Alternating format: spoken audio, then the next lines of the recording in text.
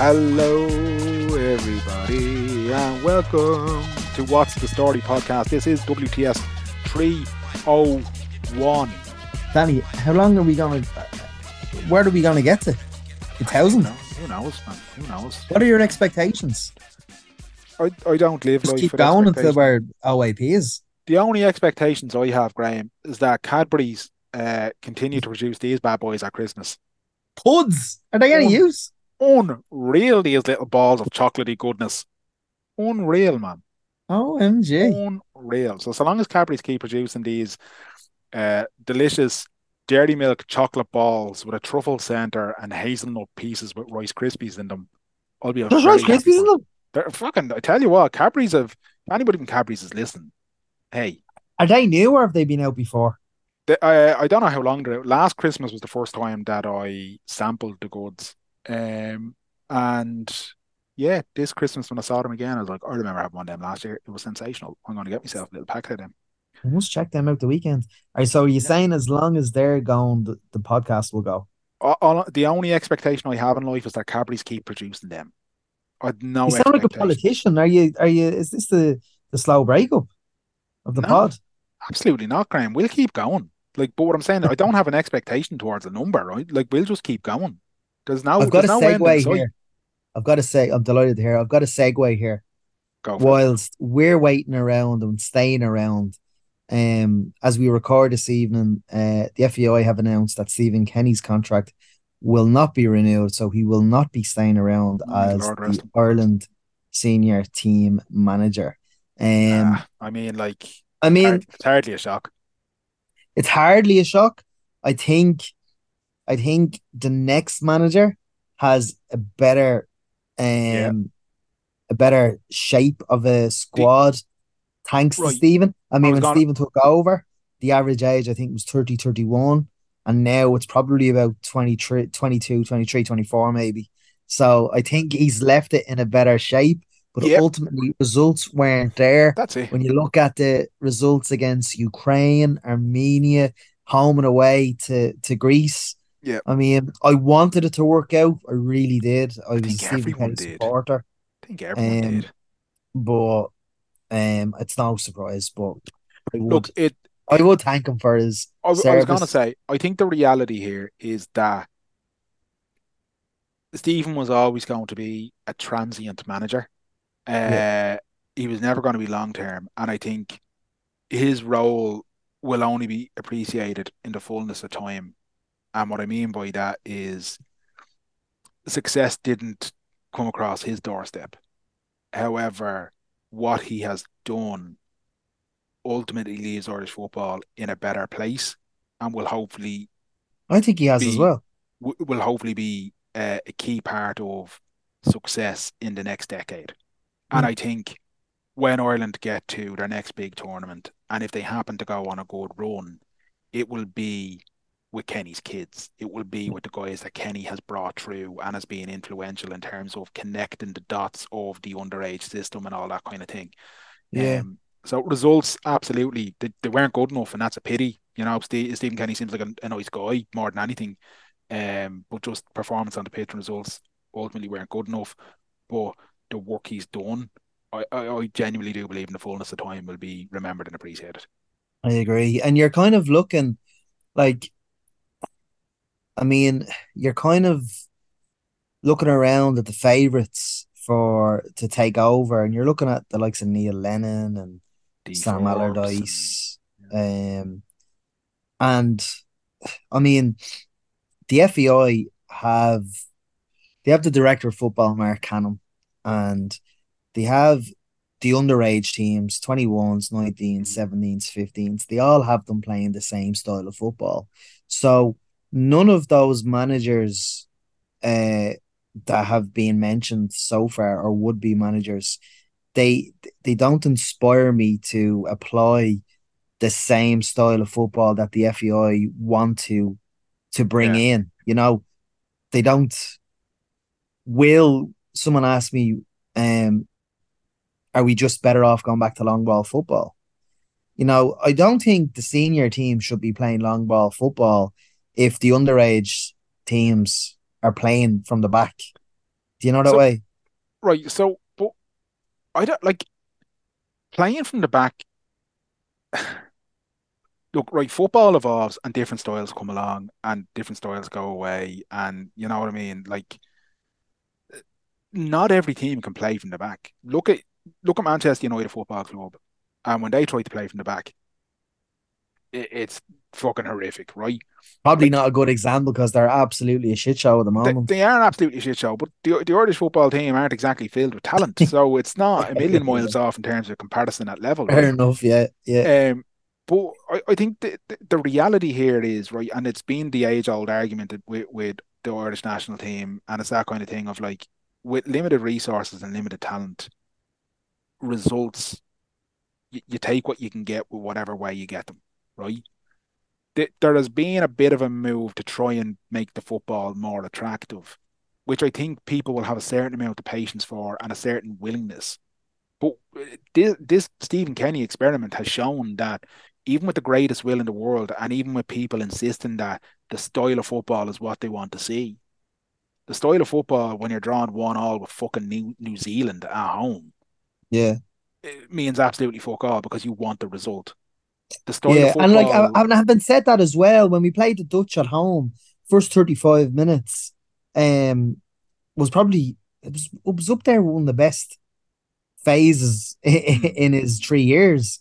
Um, yeah, Now look, what happened there was Koeman sussed it out, and he was more tactically inept yeah, to make the changes to nullify us, and that's what happened there. yeah, like, So I just thought, in terms of the a new manager, a new regime who comes in, I hmm, mean, the Paddy Power's favorite, so to speak. I mean, we have to remember the FEI are bankrupt. yeah, They're currently the government are currently stalling. yeah. The government are currently stalling money to them because of the memorandum of understanding that the FEI have to adhere to. And Yeah, and Big Johnny getting more money than he should have. exactly.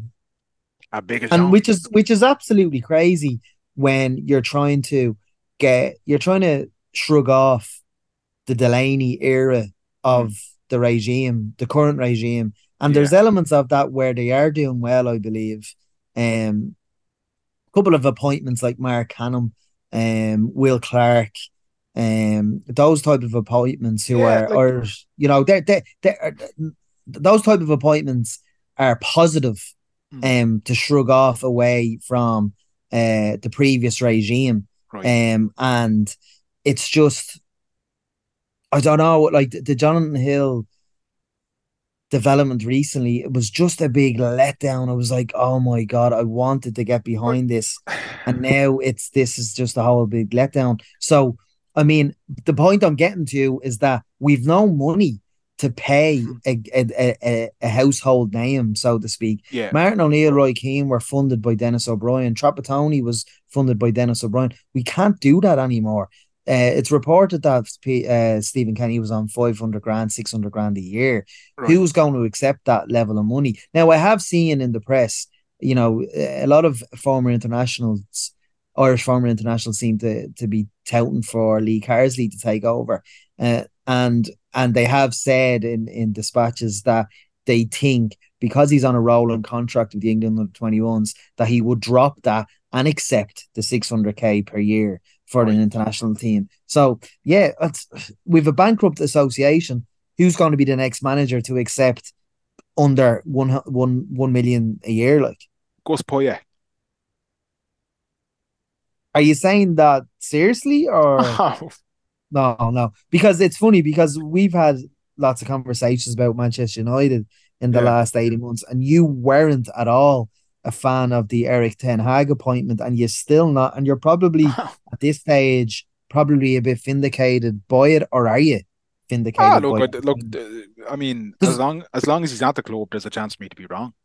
You know what I mean? of And that's course, yeah, so like, and it's one of those things where I mean, like, the only way I'll be right is ultimately when he's gone, because you know. But like, I don't, like it's one of those things where I don't want to be right.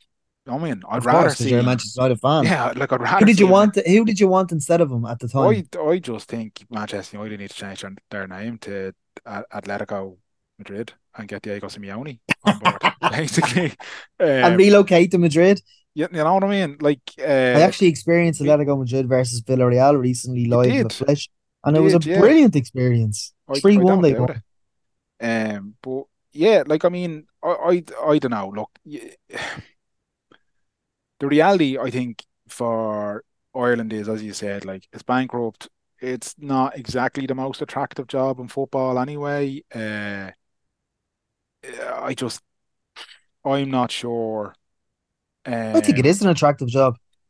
yeah, but I think that's just the fucking York Raw for Ireland stuff in general. Mero, do you know what I But mean? Like, maybe no, but great, I think it's an Chernobyl attract. could have happened in Wicklow, and you'd still be talking about people wanting to come to the Garden of Ireland. Like, do you know what I mean? It's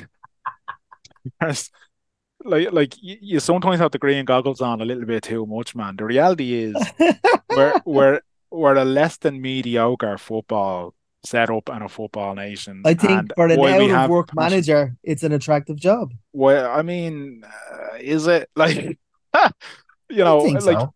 I don't know, man. Realistically, you're talking like success is qualifying for a major tournament, and even with it being almost impossible to get knocked out of the qualifiers for the Euros these days, we still managed to fuck that. Like, uh, I, Were we ever I, getting out of this group though? I mean, we didn't. So Yeah, but Greece are actually a better team than us. yeah, but I mean, Champions is League that players. We don't have any Champions League players like we used to.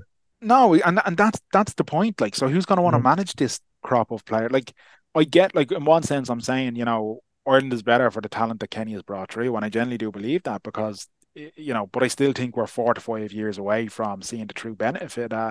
We probably are going to miss out on at least one more World Cup cycle.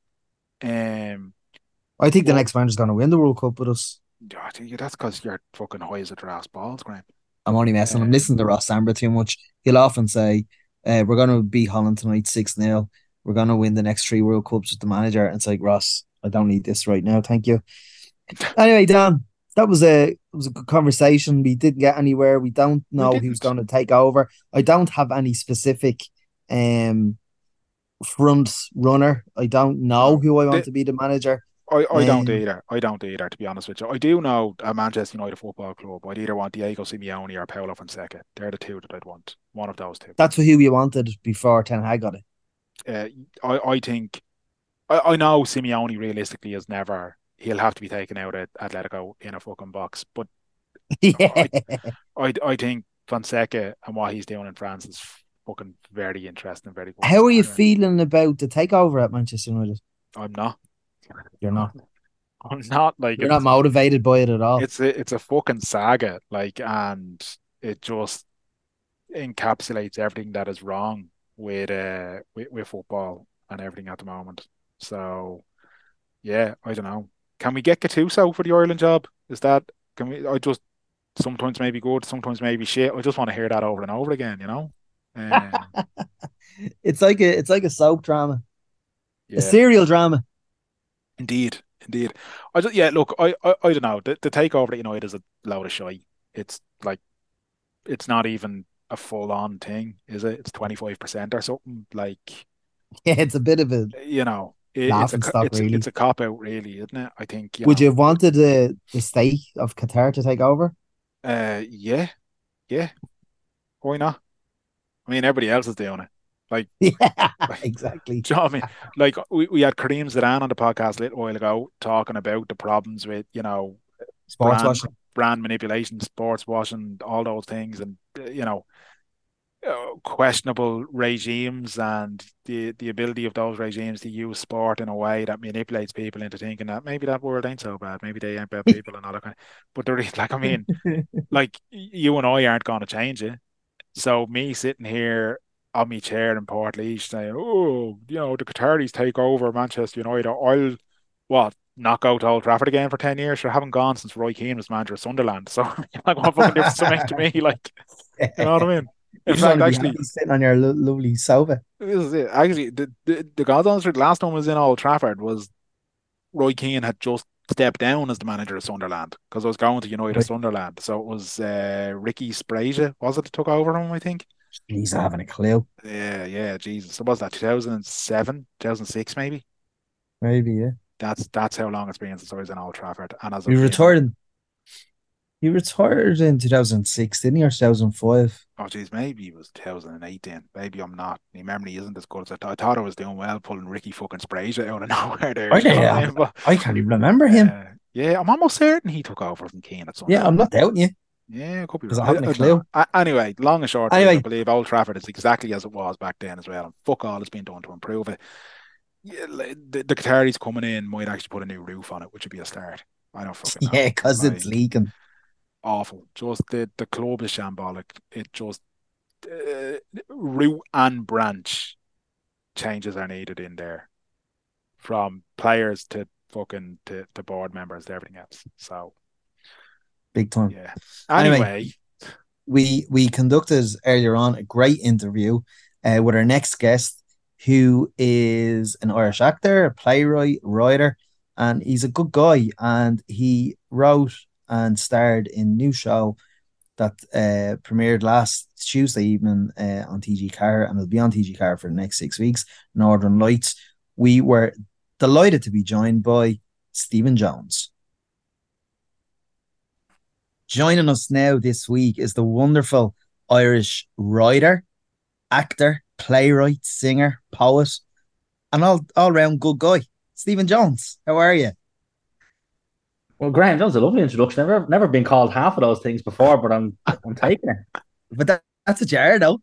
Well, technically, I suppose it is true now, yeah, because yeah, I'll be doing a bit of singing and a bit of I've been incorporating a bit of singing and poetry into my next gig. So yeah, it's true. just What's waiting what's the story for with your next gig there on December 17th in the Civic? That's right. Look at I love this. We're getting straight into a plug. straight in, straight in. My mate Baz is going to Straight be in, no kissing.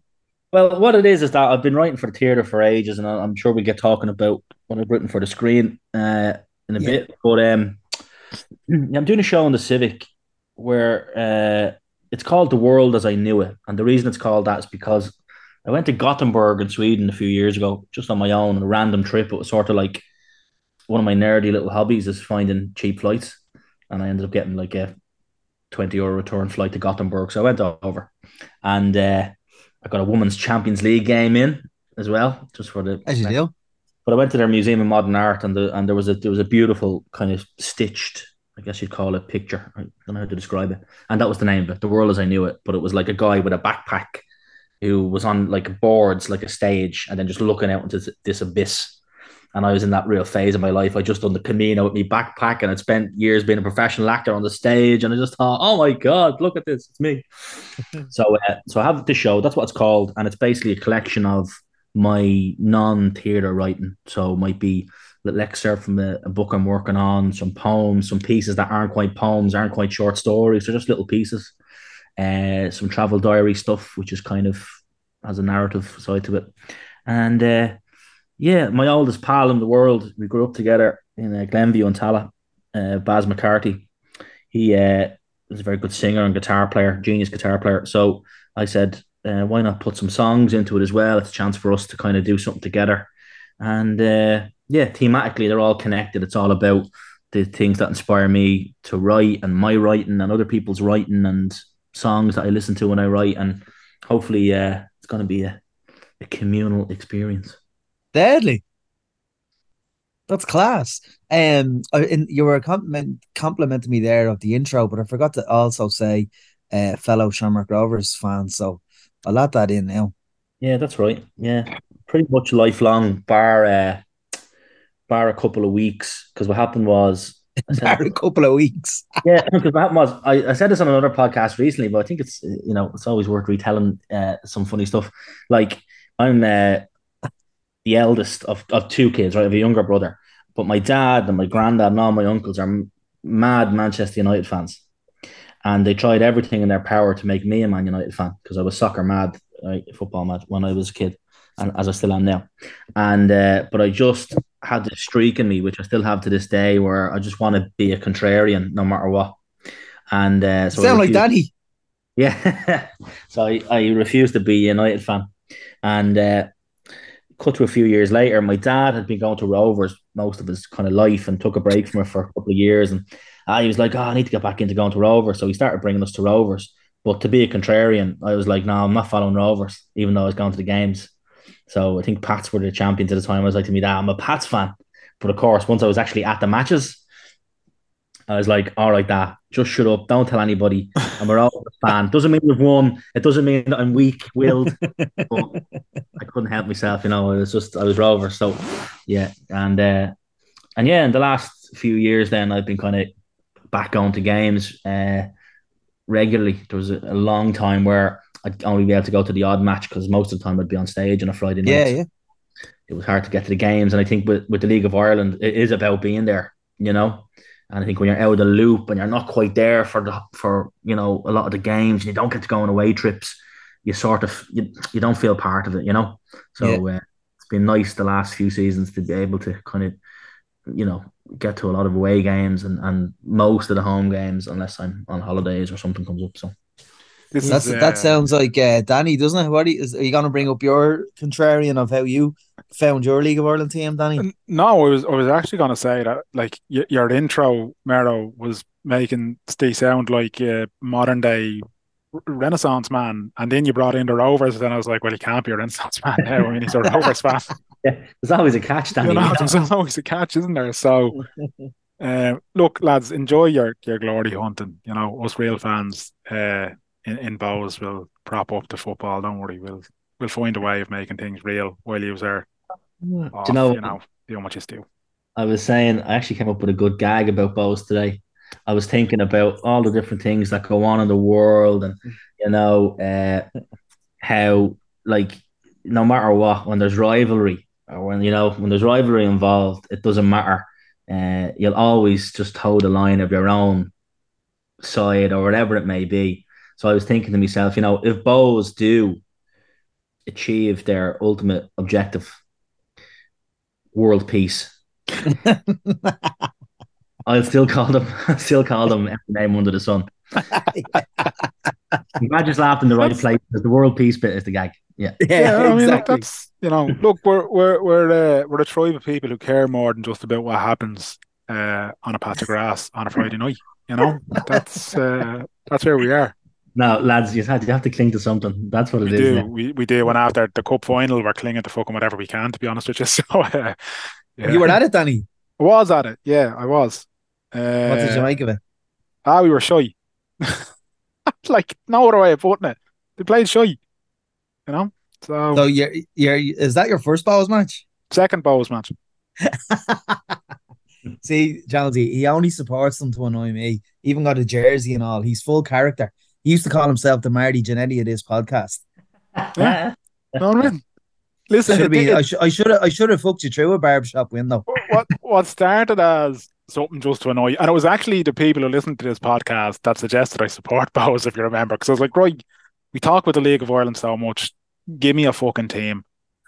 And if they had suggested Rovers, I would have went to Tala with you, and I would have become a part-time hooligan like the rest of you. But they didn't. They thankfully put me on a path to enlightenment, Graham. And now Thursday I'm reading Shakespeare, Friday I'm watching both. You know what I mean? Like Yeah, yeah, yeah. it's a privileged life I'm living here. The two of you have something in common, actually. The two of you have your education in UCD. Oh yeah, yeah. Yeah. Yeah.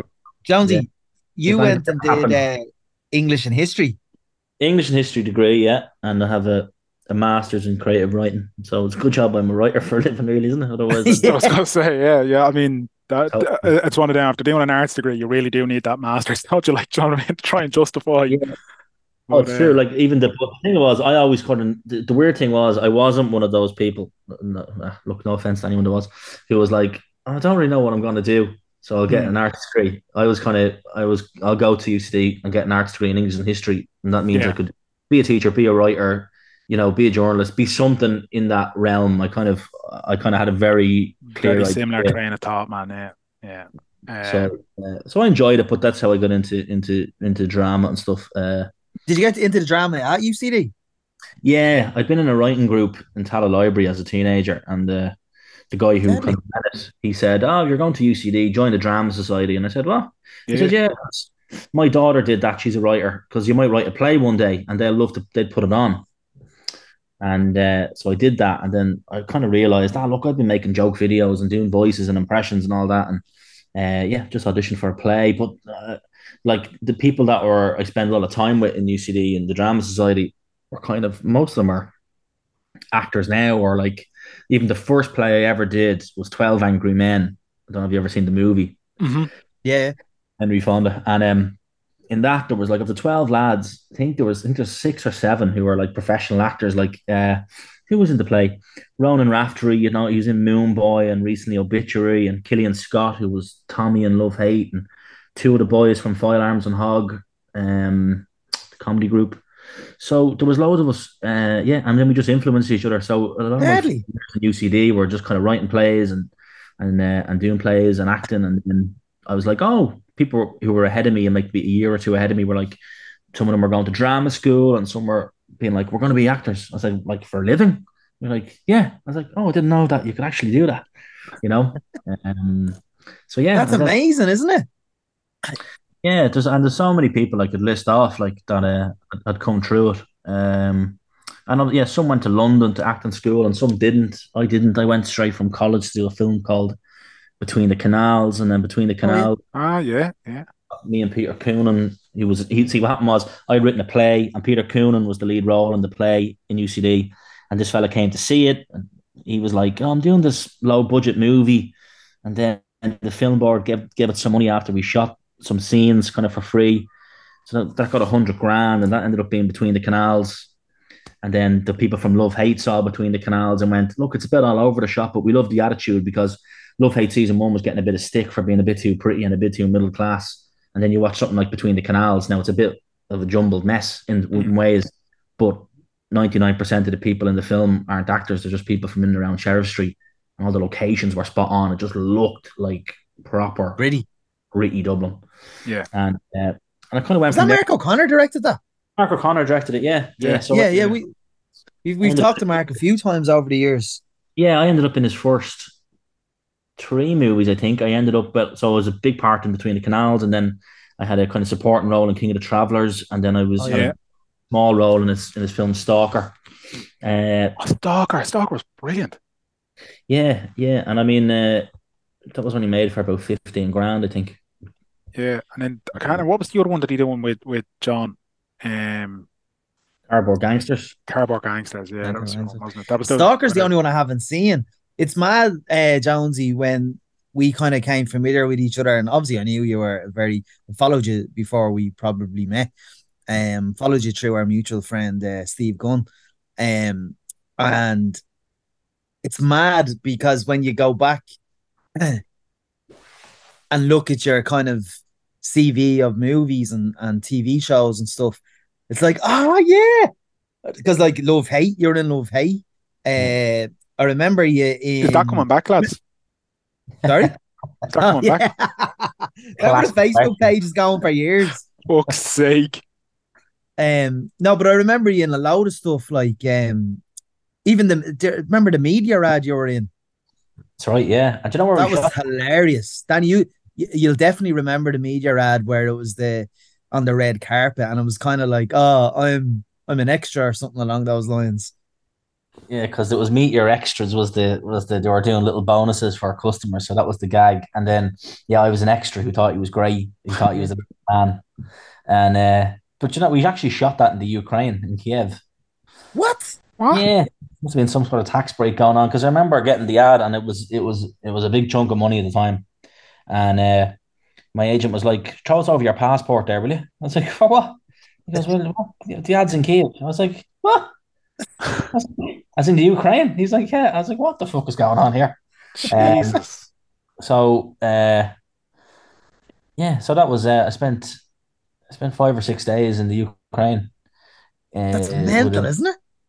a most Ukrainian crew, bar the DOP.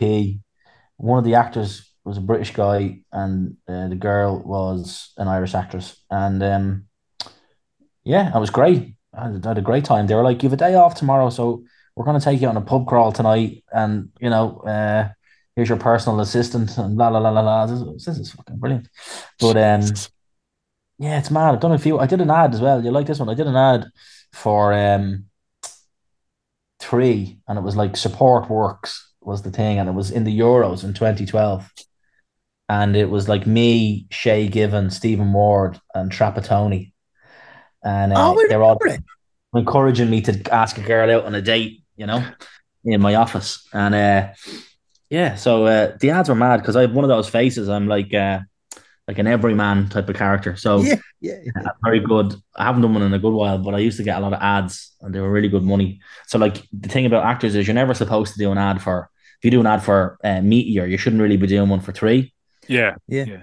They don't want you because you might be recognized from that. But I'm sort of one of those actors that doesn't get recognized a lot. So I ended up doing ads. I did ads for Meteor, Three, and Vodafone over the years, Jesus. No way. as well as loads of other companies. But The yeah, only, so the only thing I remember out Meteor lads were the call me messages. It feels like another lifetime ago that Meteor was a thing. Do you remember them fucking call me messages? That was a way of communicating. Nobody had credits. Yeah, You'd yeah, yeah, send yeah. two call me messages for yes, one for no, all this kind of, do you know what I Or mean? an IOU or something like that as Yeah, well, wasn't it? fucking hell. Send me an IOU. Jesus, Um, yeah. The old the that piece around kind of doing the adverts and all that, like so because like we've talked to other actors in this podcast and like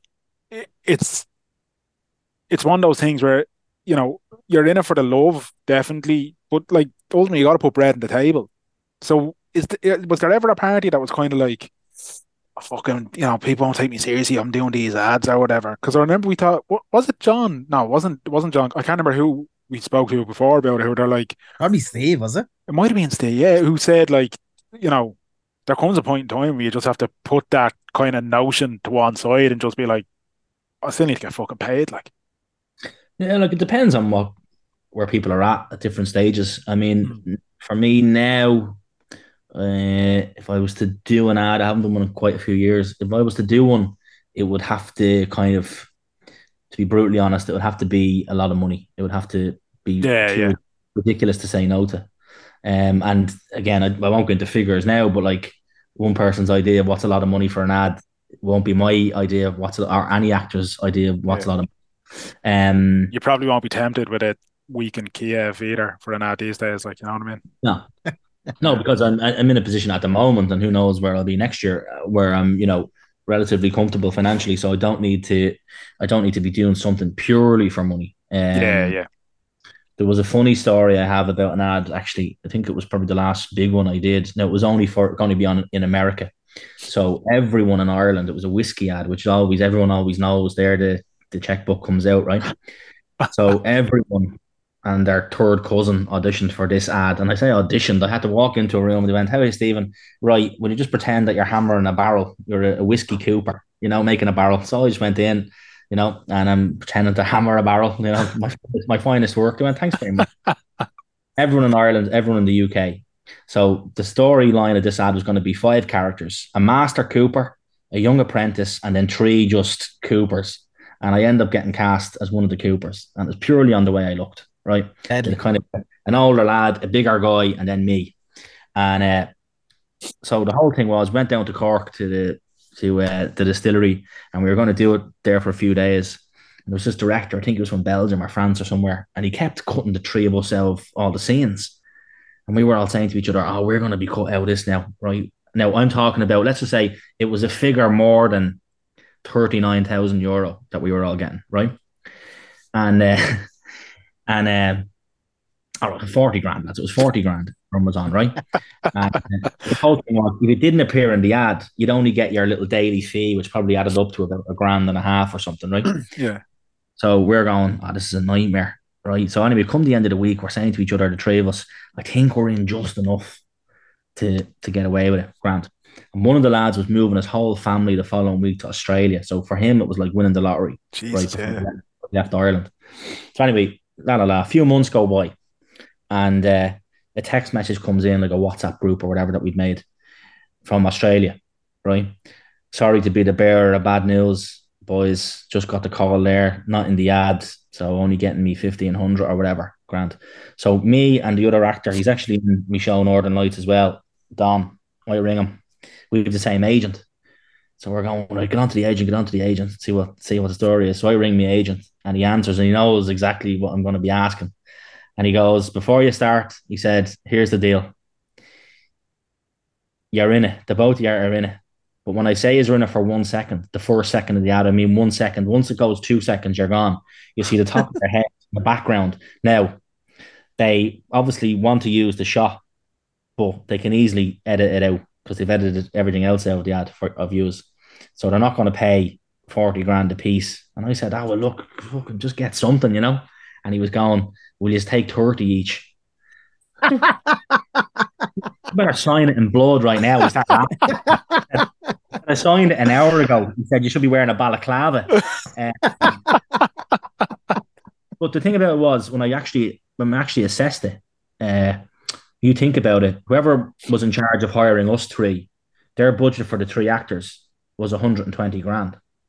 And the guy has his ad made and he spent 60. So he's getting a Yeah. Christmas he's getting a Christmas bonus, a big one. So Jesus. that was a funny money story. But to go back to your original thing, no, it's you get to a certain point, uh, money isn't the be all and end all.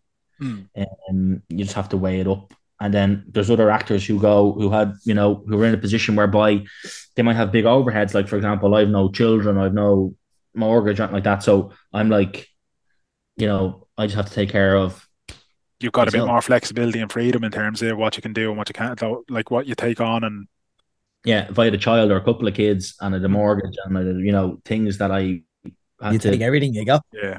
Come yeah, here. then again, might be a bit more less a kind of I want to do this kind of artsy art house avant-garde play. No, I'll go and do an ad and earn 20 times the money if I can. So Yeah. all depends on people's circumstances, really. You mentioned Northern Lights there. Chat to us about that. Yeah, so it's a 6-part drama which started last week. Episode 2 aired this week. And And yeah, where does it air then for people who haven't? yeah, it's airing on TG4, but it is in English. Yeah. So the long I story love how behind you that. say that in all your Insta stories. It is Yeah, in English. no, because people have the notion of it. They don't realize that it does have an English language slot, and it's shown a lot of HBO shows. But basically, what happened was it had been a play that was on and done quite well, and then Irish company Deadpan, who've done a lot of big shows, like Can Cope, Won't Cope, and Nowhere Fast. They'd wanted to work with me as a writer for a while, and they really loved the play. And there was a couple of lads who were subsequently both left RTE. They were the head of drama and head of comedy, respectively. And they kind of met me with this company and said, look, we think we can develop this into a series. So I went away and thought about it and thought, how would I take this small play and make it into a series? But anyway, long story short, it ended up getting made. RTE ended up not involved in the final thing, but we had a lot of money from Screen Ireland. So it has to be shown on Irish TV because it's taxpayers' money, I guess. So TG Carter came in, and then Lionsgate from America are one of the producers on it as well. So hopefully it'll end up on a really good platform next year. But yeah, it's a 6-part drama about these two strangers who meet one night in town. My character sees this girl standing on Grattan Bridge from his apartment window, and it's lashing rain, and she's standing there for way too long than you normally would. And he goes down to check if she's okay. And long story short, she ends up coming back to his apartment, and yeah, they realize that she's there because her boyfriend had taken his own life from that spot months before, and my character had witnessed it happen. And then you get all these flashbacks to different moments in their life that have kind of brought them to where they're at in this moment, and they spend this weekend together, and little secrets and different things get revealed over the course of it. So it's about grief and overcoming grief and love and friendship and relationships and just being in Dublin in your 30s, and it's kind of hopeful and cathartic and in a very Irish way, funny while dealing with heavy stuff. I've watched the first episode. I'm not going to binge it because the 3 episodes now are available on the TG Car Player if anyone wants to watch it. But I'm going to watch it weekly because I like that tradition sometimes of watching a series weekly. But I was lucky enough, you showed us the preview in July when we were in Iceland, and I remember being I remember being genuine because Danny will tell you I love Irish TV, Irish actors, and theater and stuff like that. And I remember being really excited just because of the production value. And even when I watched the first episode, like this might sound mad, but you know the scene on the bridge and the rain, I found that very therapeutic for some reason. I was just really enjoying the dialogue, the scene, um, and then the dialogue in the apartment, the flashbacks with Lloyd, your character's partner on the Camino, and it's so far like the first episode. I loved it, absolutely loved it.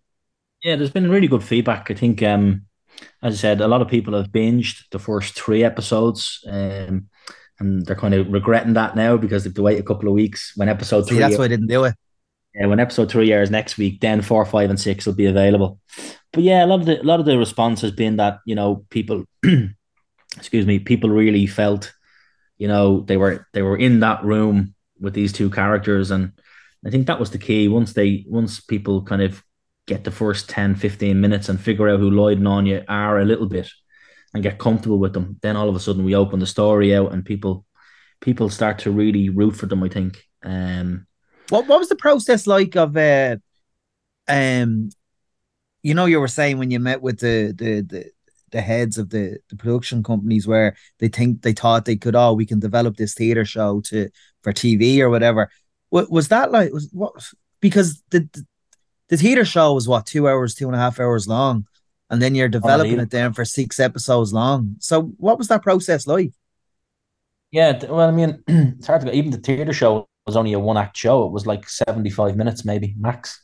Right. Um, so I just thought about like what was the bigger world of these two characters, the characters that they mentioned in the play. So the play takes place over a weekend, but it's all set in this one room, in this one apartment. So what I did was I used that as a kind of the six scenes of the play almost are like the six episodes. That's what happens in the present day in each episode.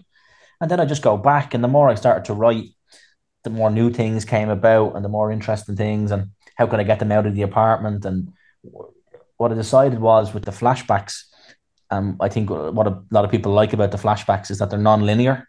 So just like anything, we're talking now, something I might say could trigger a memory for Danny about something. And that's sort of what happens in the show. It's that they're kind of emotional flashbacks. So you're getting Yeah. pieces of the story that help you figure out why they're acting the way they're acting now. But it gives you a lot of room for surprises, and you think it's one thing and then it's something else. And so it was just a process of sitting down and spending a lot of time working out, what the backstory of these characters was, and uh, kind of piecing it all together like a jigsaw puzzle, and then kind of pulling that apart and rearranging it in a way that was interesting because I wanted it to be there's an element of mystery to it, but it's not in a heavy plot who done it No, kind of way. absolutely. It's No, I just was just gonna say that to you. what do you guys, you know? I was just gonna say that to you, like the flashback element of the show of the first episode. You're kind of going, you're kind of it's kind of mysterious, and you're kind of going, you're kind of in your head as you're watching it. I can't wait to see. Like there was a scene. What's the girl on the bridge's name in the her character's name? Anya. Anya, sorry, yeah, Jesus. Anya, there's a flashback scene of Anya coming home from a night out. It's going back to her boyfriend's house, and they have a little bit of tiff because she's at their wake and the mother-in-law up. And I'm kind of watching it going, where's this going? And I couldn't wait to see where it was going. And then you kind of, without fucking revealing that, but at the end of the episode, you're like, oh, fuck, that's where it's Yeah, went. yeah, That's yeah. where it's going. Yeah, and there's going to be loads more little moments like that, which it's one of those things I wanted to make sure that like when people go back and watch it, if they were to watch it all again, they'd see it in a very different way than when you're just watching it for the first time. And are you proud of it? Um, yeah, I'm hugely proud of it because it took a lot of work, and it's just like, you know, um, I've been a theater actor and then kind of what you'd call a character actor for so long. Like I'd go from like playing, drug dealers in Red Rock and Love Hate to Stevie Sparkles, the flamboyant wedding planner, and Damo and Ivor, and I'd do a day on something and a day here and a day there. And all of a sudden you get to write a show and get to be the lead actor. And the thing was, there were so many talented people working on it, and that you're kind of one fear you have is that it's going to be changed, and you'll have a show at the end of it that you won't even recognize. But thankfully, it's the show that I wanted to make, and it's even better because of the talents of like our DOP Maxime, who shot it and just makes it look amazing. Our directors, the actors. So yeah, The as I fake said, rain. fake rain, the rain machines on Capel Street and Grattan Bridge. Yeah, incredible night filming that. And we got all the locations, like just small things, like I see like obviously the listeners are only hearing the audio, but like I see a frame in the background there in your house, Merrill, with Yeah. the mazes and the demos, Love Yourself Today. Like we've Mazer doing the artwork for the credits, we've Hosier singing the song at the start, we have Grattan Bridge, because this was the origin story. This goes back 12 years. I moved out of home for the first time when I was 26 to Ormond Quay, and I saw a person jump into the Liffey from Grattan Bridge, which was very strange because I never associated the Liffey as a spot where people would do that. But um, and I had this kind of image of these two people there chatting, and who were they for years in my mind. So we ended up getting an Fucking apartment hell. on the same quay. A couple of doors down from where I lived is where we shot Lloyd's apartment. We built an apartment in there above a tattoo parlor. So when you in the episode, it's a subconscious thing, but when you're watching episode one or any of the episodes in Lloyd's apartment, you're watching buses go by. You can see the bridge, you can see the river. It's a character in the story in those scenes. Um, yeah, so we just all these little things that were really complicated for locations because of where it was shot, they managed to pull off, and all these little details add up to build it. So as I said to somebody, if the only people that liked it were me and my mom and dad, it'd be fine because I'm happy with it. And you'll always Brilliant, have it, man. like, and I mean, it is. I would urge anyone to watch it, not being biased or whatever, but in terms of Irish film, Irish TV, and stuff, it's production wise. I don't think you're going to get better. It's funny there you mentioned about prior to this, you've been a character actor, and I said to you before, even with when you played Bobby in Dublin Old School, and Oh I yeah, remember what I loved Dublin Old School, the theatre show, and I remember having two kind of feelings of when it was brought to the big screen. I was thinking, how the fuck are they going to do this? Like, two-man show developed into a movie. And whilst I did enjoy it, but I remember there's scenes with yourself in it where you want more of Bobby. You want more of Bobby and the friends. You want to see where their lives are, or you just, do you know the way like that. My mind does wander sometimes on shows where the supporting crew I find sometimes really interesting and wanting to know more about them. I was watching Flora and Son, which I found very, very Brilliant. good. Yeah, I I really watched enjoyed it that. on Sunday, and you popped up as the therapist. Now you told me you were going to be the therapist, but again, I wanted to know more about the therapist. I wanted to know more about the therapist's the young lads. There was yeah, um Max, isn't it Max? Florence yeah. the son was Max, wasn't it? I wanted to know more. Well, Max we knew about, but the other convicts, so to speak, are the kids in locked up. I wanted to know more about them. Like, can we get can we do that? Can we get more about Bobby? Can we get more about the therapist? Do we have spin-offs? Do you want to write some spin-offs there? Yeah, it's always a thing. It's such a delicate balance with supporting roles because what happens is you want to make them interesting, but then again, you you're trying to keep your audience focused on your lead characters. Yeah, yeah, Um, and Dublin Old School, I think, was a little bit trickier in terms of adaptation than my one for a couple of reasons. One, I have 6 hours of TV; they only have an hour and a half really of film, and my dialogue in the play was very naturalistic anyway, and could nearly be directly translated into screen if you wanted, pared down a little bit. Whereas Emmett's is heightened and very theatrical, and sort of some of that material, it's just for the theatre. That's just its medium, and it's hard to Yeah. get Well, the it. poetry I slam element of remember, it as well. I remember we filmed the scene, me and Emmett walking up Francis Street, being followed by a load of kids, and we were sort of rapping it, and it was very surreal and you're not realistic. But in the way that the film was put together, it just didn't fit, and that's just sometimes that happens. So some of those elements that were really enjoyable in the play were maybe lost a little bit. And yeah, like that, the supporting characters. There's some really good actors in there, and yeah, you want to know more, but they've only so much time, and it's like, what's the story you're trying to tell? So it's weird. Like even with the therapist and Flora and son, we had a great afternoon filming that, and it was a bigger scene, but of course, sometimes they get into an edit room and they go, look, can this Yeah, really can we really afford 7 minutes here when it can be 1 minute or whatever it might be? So they make those hard decisions, and sometimes there's really good stuff on the cutting room floor. It just doesn't fit. Or sometimes that happens in the editing process. Sometimes that happens in the scripting. I had I'd have really funny and great scenes that I thought were great, but really funny stuff in some of the scripts. And the editor or the script consultant would just be like, it's really funny, but I mean, it doesn't serve the story. It's not moving us forward. It's just being funny for the sake of it. And you've got other gags that are moving the story forward.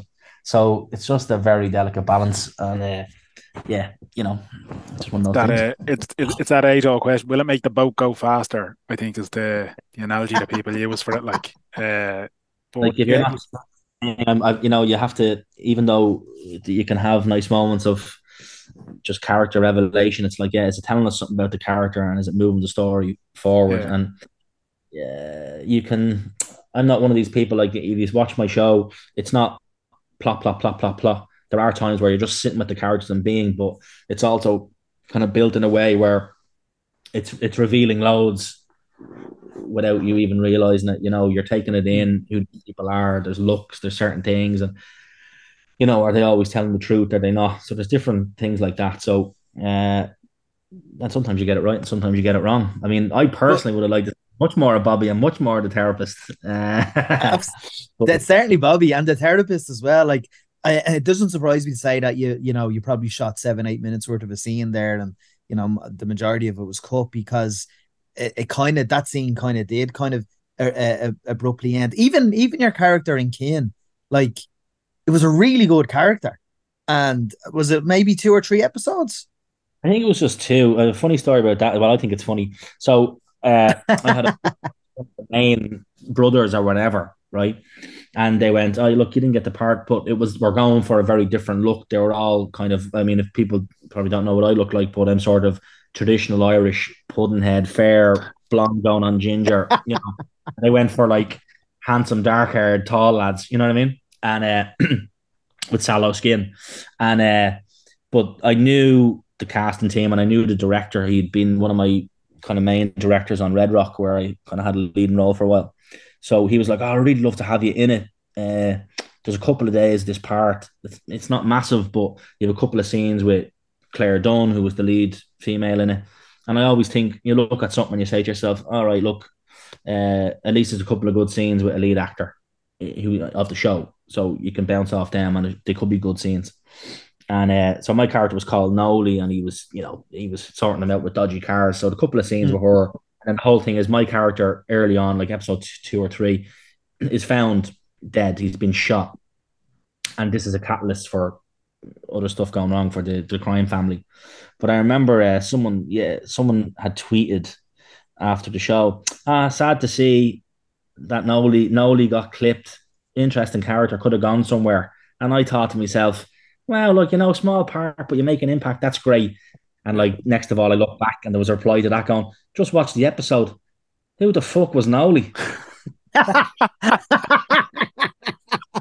So yeah, so which I thought was hilarious. Love it. Yeah, like all you can do is, if you're an actor and you're coming in, sometimes it's harder to do in some ways now.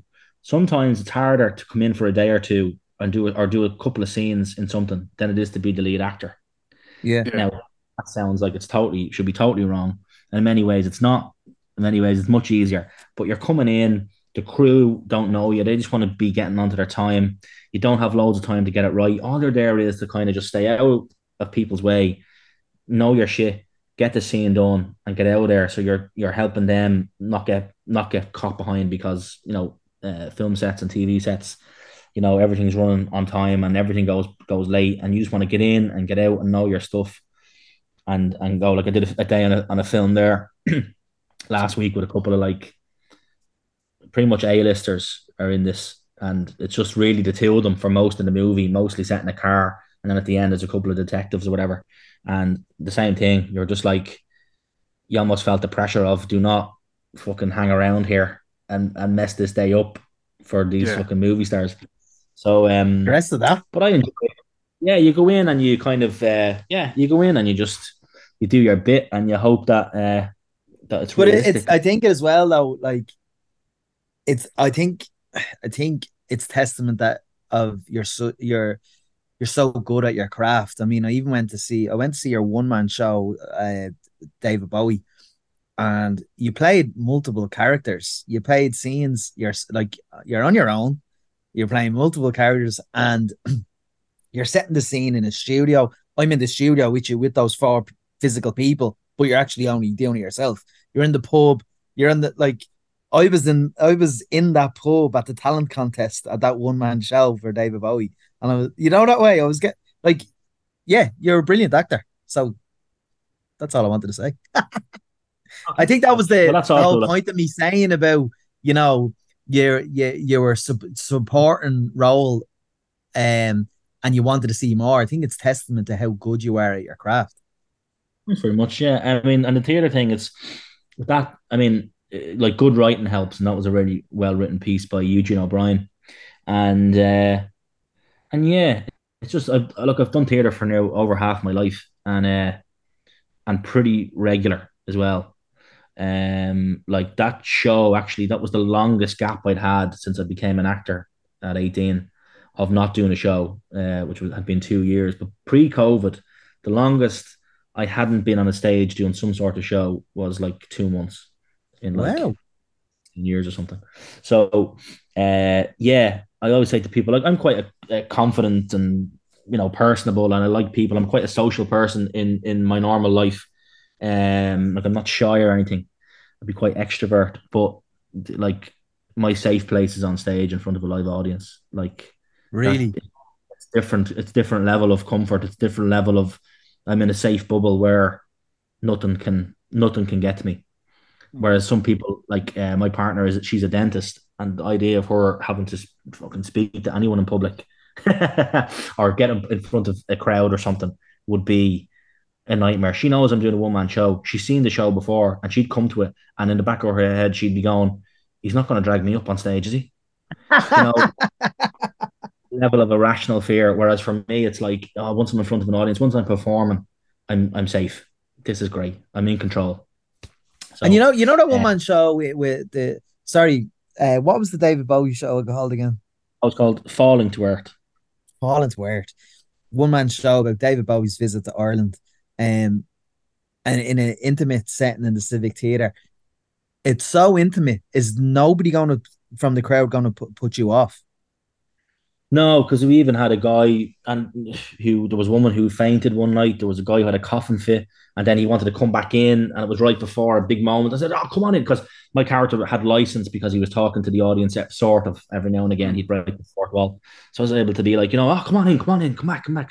So, yeah, no, there's not a whole lot that can happen. Like, there's random things can happen. I mean, we've had uh over the years, God, guide dogs barking at certain things, and you Well, just it's live theater. It's kind of the brilliance of it.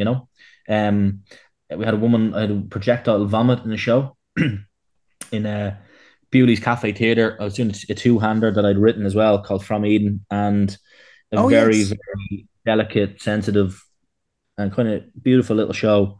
And it was about 10 minutes from the end, and we just heard noises, and then all of a sudden, our kind of tech guy had to come up and say, "Sorry, sorry, can we? Gonna have to stop the show. Lights up."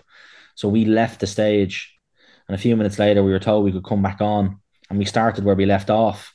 And then all of a sudden, a woman in the audience interrupted us. Sorry, sorry, sorry. Look, it was very noisy for the previous 5 minutes. Can you go back a bit further?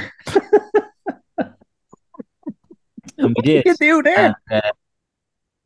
And we just went back and said, yeah, no problem. And we just went back and started it like another. I went, we go from this, yeah, and we just did it. And bizarrely, it was one of the biggest receptions that we got at the end of that play because that actually this speaks to my point what you were saying about imagining everything. That's the beauty of trusting the process in the theater when you're an actor. Is that I know that the audience are doing so much of the work. I can sort of tell an audience member anything and I'll go with it, and I can stop and be Stephen for a second if I need to, and then once I start up again, your imagination, your suspension of disbelief just kicks in. It was like uh, in a show before. I had a show that I'd written. This is actually the one I was mentioning earlier with Peter Coonan that got us that part in the film, and it was about adults playing kids. We were all playing 12-year-olds in a housing estate, and people bought that straight away. And the other thing they bought, which was never questioned, was that we had a ladder that was painted brown and green. And that was the tree that this character Leper was always in. Leper, you're always in that leading tree. No one ever once said the ladder in the audience or anything, or anyone that wrote about it. No one ever said ladder. They just said tree because on the stage, if I tell you it's a tree, it's a tree, and Yeah. so there's a beautiful power. That's why I love theater because it's that immediacy of connection and there's that imagination. Like Mero saw me in a show where it was me on my own in a black box with a very little set, a couple of boxes, and there was a whole world of this lonely guy in Offaly who got to meet his hero and kind of fucked it all up. Um, and yeah, I'm working hard and there's skill, and we the director and me work on it, and you need good writing.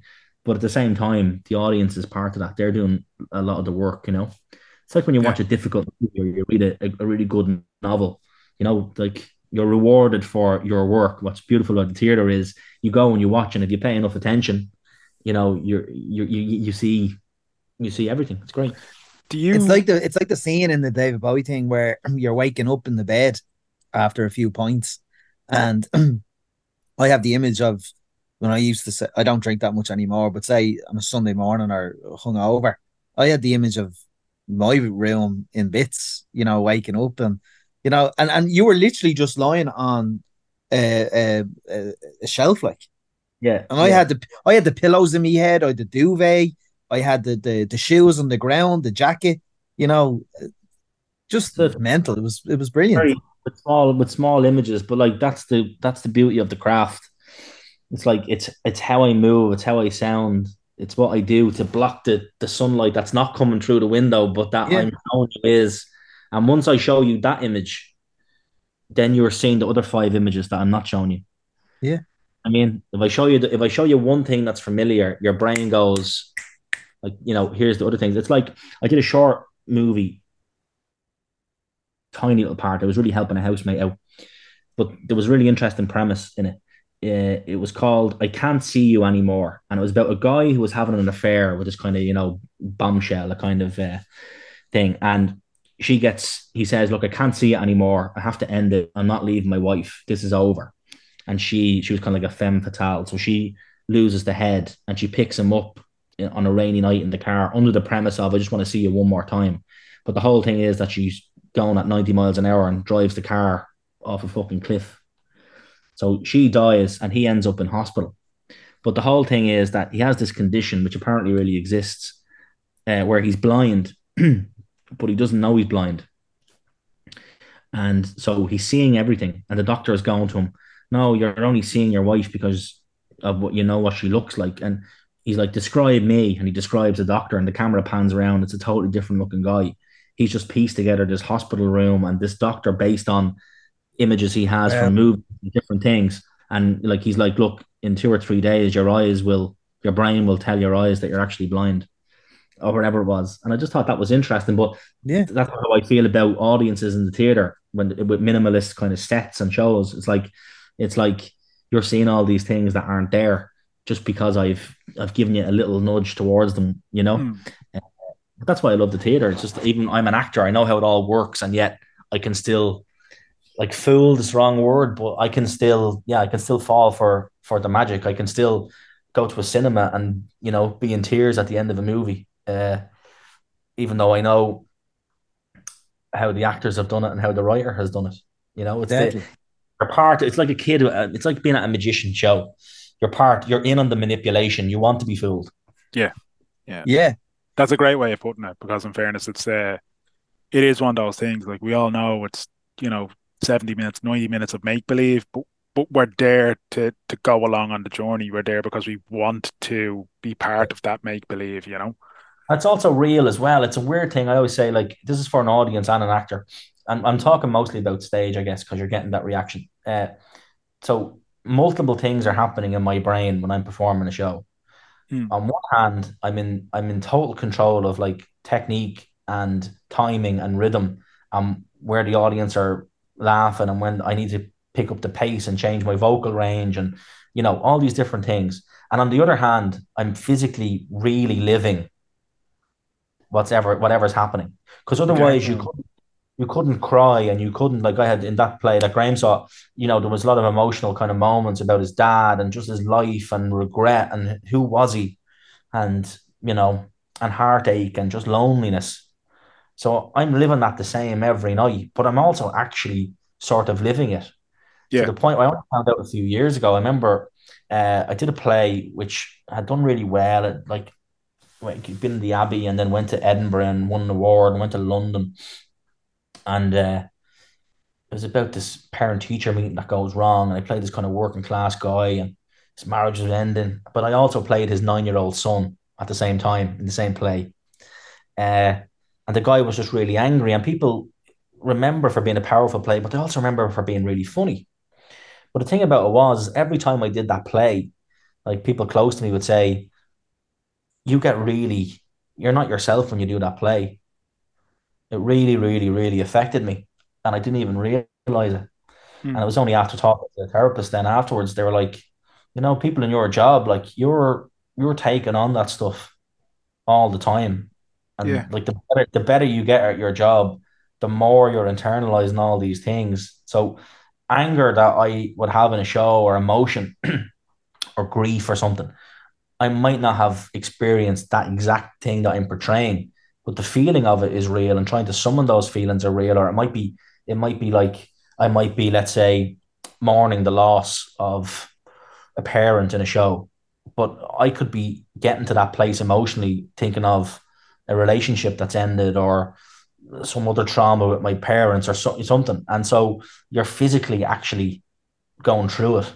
Yeah. So it yeah, yeah, actually is it's something that you have to be aware of in my job that, you know, uh, these things are emotionally taxing as well as physical. It's not just Yeah. Yeah. sometimes it's getting up on a stage and you're doing a bit and you leave it behind and you go home and it doesn't affect you at all. And then you get certain parts that are like, oh Jesus, like, why am I depressed for 2 weeks after and I don't suffer from that? Why am I anxious or down or tetchy or angry for a couple of weeks doing that show or after the show? It's because my body is going through something, and it's a very It's interesting thing.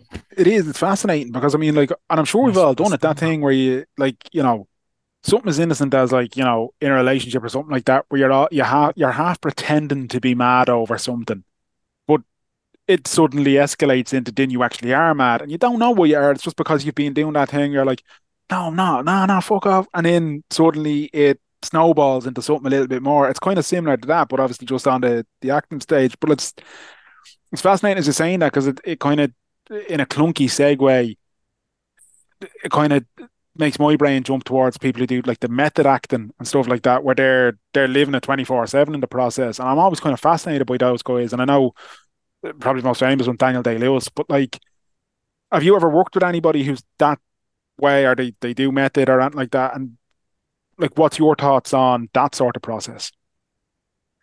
No, I've never worked with anybody really, I don't think, who would be like that. Um, my thoughts on it are sort of whatever works for the person. There might be Mm. certain roles I do where I wouldn't say it'd be method acting, but I'd certainly be uh, leaning more on that side than I would on a different part. It's role to role for me. There's certain Right. parts you walk in and you throw the costume on and you do the voice and that's it. And then there's other things that might be maybe if it's something that's not quite you, if it's a million miles from you, you want to do something, and they can be small things like in the play that Mero saw is playing a guy who's from Tullamore. Mm. I would have went down there a couple of times and kind Yeah. of sat in. I don't drink, so but I would have sat in pubs and I would have had me lunch and I would have interacted with locals and I would have got chatting to them and I would have taped a few people talking just so I could get the accent a little Jesus, bit it's an better than awful what accent. Jesus, it's an awful naturally. accent. Yeah. So that just that type of thing, or I might wear a certain jacket that I would never wear in my life, but that would be a good costume jacket. I might wear Right. that for a week before the show to see how it feels. Do you know, like I think Daniel Day Lewis, that one is quite kind of legendary, but I think he's so that sort of seems to fit his personality. Whenever Mm. the little bits you see him do interviews, he's so mild mannered and kind of mildly eccentric and a bit aloof and in his own. So for him, I imagine that he is. I like there's just being talented and then there's genius. Yeah, yeah, Yeah, yeah, yeah. that exactly. Really playing, like I mean, not everybody can just go. Oh well, I'll live as Daniel Plainview for 3 months and I'll produce that performance. Like it's just not going to happen. Like it's a once in a lifetime type of thing. Where Yeah, and there's probably a certain amount of people who'll get away with making people call him Mr. President Jordan Nelson of Lincoln. Like I just love those kind of stories as well, where he just wouldn't respond to people, unless they were addressing him in character and stuff. But it's it's like fascinating. like But the people who will get away, the people not get away with it, but the people who will do it. He probably didn't like talking about it too much.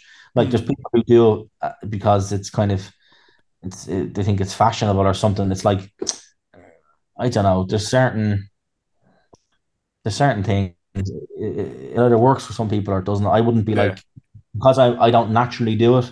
I'm not going to do it because oh, I heard De Niro and yeah, Daniel yeah, Lewis do it. It's like something that will naturally happen for certain roles. And there's lots of people who think it's what's the famous thing, of course, is just try acting. yeah. Um, I think there's a lot more to like that's because I'm fascinated with some of the stuff you're saying there because it's like stripping it down to its most kind of ignorant level almost feels as though it's just kind of like you're just learning lines and repeating them when you're on stage kind of thing. But there, what you were talking about, like the preparation, even as something as like going down to Tullamore for a couple of days, like recording those conversations so you get the nuance of the accent, you know what I mean? Like little things like that. It's a lot more Brilliant. than just being able to recite fucking lines like you did in your Leaving Cert for Shakespeare plays, you know what I mean?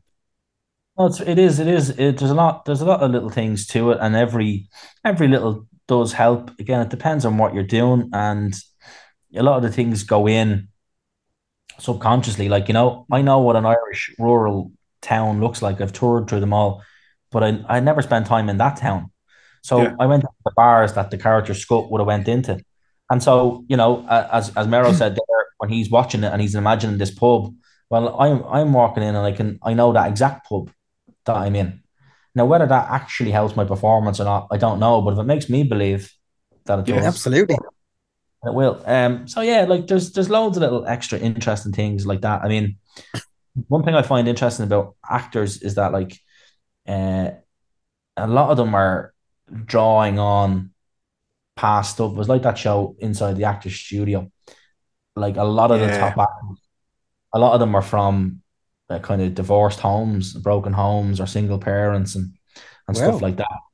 Um, I was nearly in that position, but my dad, you won't mind me talking about this because he talked about himself. My dad is an alcoholic who hasn't drank in 26 or 27 years, and then went back to college and became a therapist and really helped a lot of people with those similar issues. You amazing. know, but I would know, even though I have my dad's one of my best friends, and I get on great with him, and him and my mom are still together. Even in the show, Mero saw that father and son relationship. Even though me and my dad's relationship is different and was different, he stopped drinking when I was 12. I'm drawing on that Yeah. as this As a 30, 12 year 30 odd old, year old man. You know what I mean? So you're going through that because in that show, even though he's a man and he's talking to his dad who has a drinking problem and they don't get on, in those scenes, he's 30 odd, my character, but he's really a 12-year-old boy. Yeah. Yeah. that's You know? fascinating. Yeah. The Yeah, so psychology to it is, yeah. the psychology to it and what you've just like we've taken far too much of your time now, but I've just felt that the conversation was so fascinating and enlightening, and Yeah. Well, it here's the was thing, great. because we mentioned it before. Like you mentioned, like the Shawn Michaels and Marty Jannetty. Yeah. So that's actually deep, deep, deep down, probably the reason why I am an actor. I lived in my imagination with my little Love wrestling it. figure, doing voices and doing like storylines when I was a little kid. And do you remember the wrestling documentary? Which, if any of you people didn't like pro wrestling when they were younger or whatever, Wrestling with remember Shadows. Beyond. Oh, Beyond the Beyond the Mat. Wrestling. Mat. Well, there was a thing in Beyond the Mat that I'll never forget. And I went, ah, oh, that's what it is. It was when Jake the Snake was talking, and he was talking about the psychology of performance. And he was going, every single thing I do counts. He goes, the Yeah. way I walk out, the way I look at people, the way I use my hands, the way I use my hair, how I get into the ring, how I get out of the ring. That's what I have in my mind as a theatre actor. Wow. How do I open the door when I come in? How do I leave? How do I take my jacket off? How do I look at people? How do I pause? How do I laugh? How do I walk? How do I tie my shoelaces? Every single thing is giving the audience information about a real person in front of them. That's not me. Yeah. Fucking hell. You know what I mean? And like Pro professional wrestling. wrestling is theater, like. Yeah, it's theater. Of course, it's theater. Yeah, it's Yeah. theater. It's soap opera for adults and, well, no, kids, I guess, as well. But I mean, I remember I was obviously the Attitude Era, and that's what Yeah. it was. It's just a show. It's just theater. It's just, That's it's just so. drama. It's like it's the same thing. When I get on that stage, I'm an actor. You can read a program note about me. That's what people never understood about pro wrestling, isn't it? That's always the thing. But it's fake, and you're going, no, you're watching theater, Yeah. and we'll still be in shock when Brock Lesnar beats the Undertaker. What? You know, we'll It is. still go. I remember that being like, this is this is like watching a Eugene O'Neill play. This is like watching, this is like watching the Greeks. Do you know what I mean? Uh, But there yeah, was a storyline last year with Sami Zayn and the Bloodline, and there was like actors critiques and stuff like that from America suggesting it should have been nominated for an Emmy. There Mm. was like the whole the whole ending of that kind of storyline was in front of 80,000 people or something like that, right. and it climaxed at this, and the crowd reaction from the finale, so to speak, of the heel, the bad guy turning into a good guy, having spent 5 to 6 months, being in embroiled in a theater, and very funny, breaking character, and then when this culminated in the bad guy turning good, fucking sensational. I don't know where you're going to get a live reaction such as Sami Zayn hitting Roman Reigns with a steel chair in his back. Yeah, and it's the oldest thing, the double cross. They've been doing it forever, but it's that thing. It's like, you watch how many cop shows or thrillers or anything you Yeah. watch, you've seen, like, there's nothing that new, and you still go, oh, like, and that's the thing. The reaction, even with Northern Lights, give another little plug here. Even with that, with people going, oh, at the Yeah. end of an episode, when it's not, it's shocking, but it's not. It's because you're invested in the story so much that any little deviation, any little thing that throws it away from, the good path, you just go, oh my god. Yeah.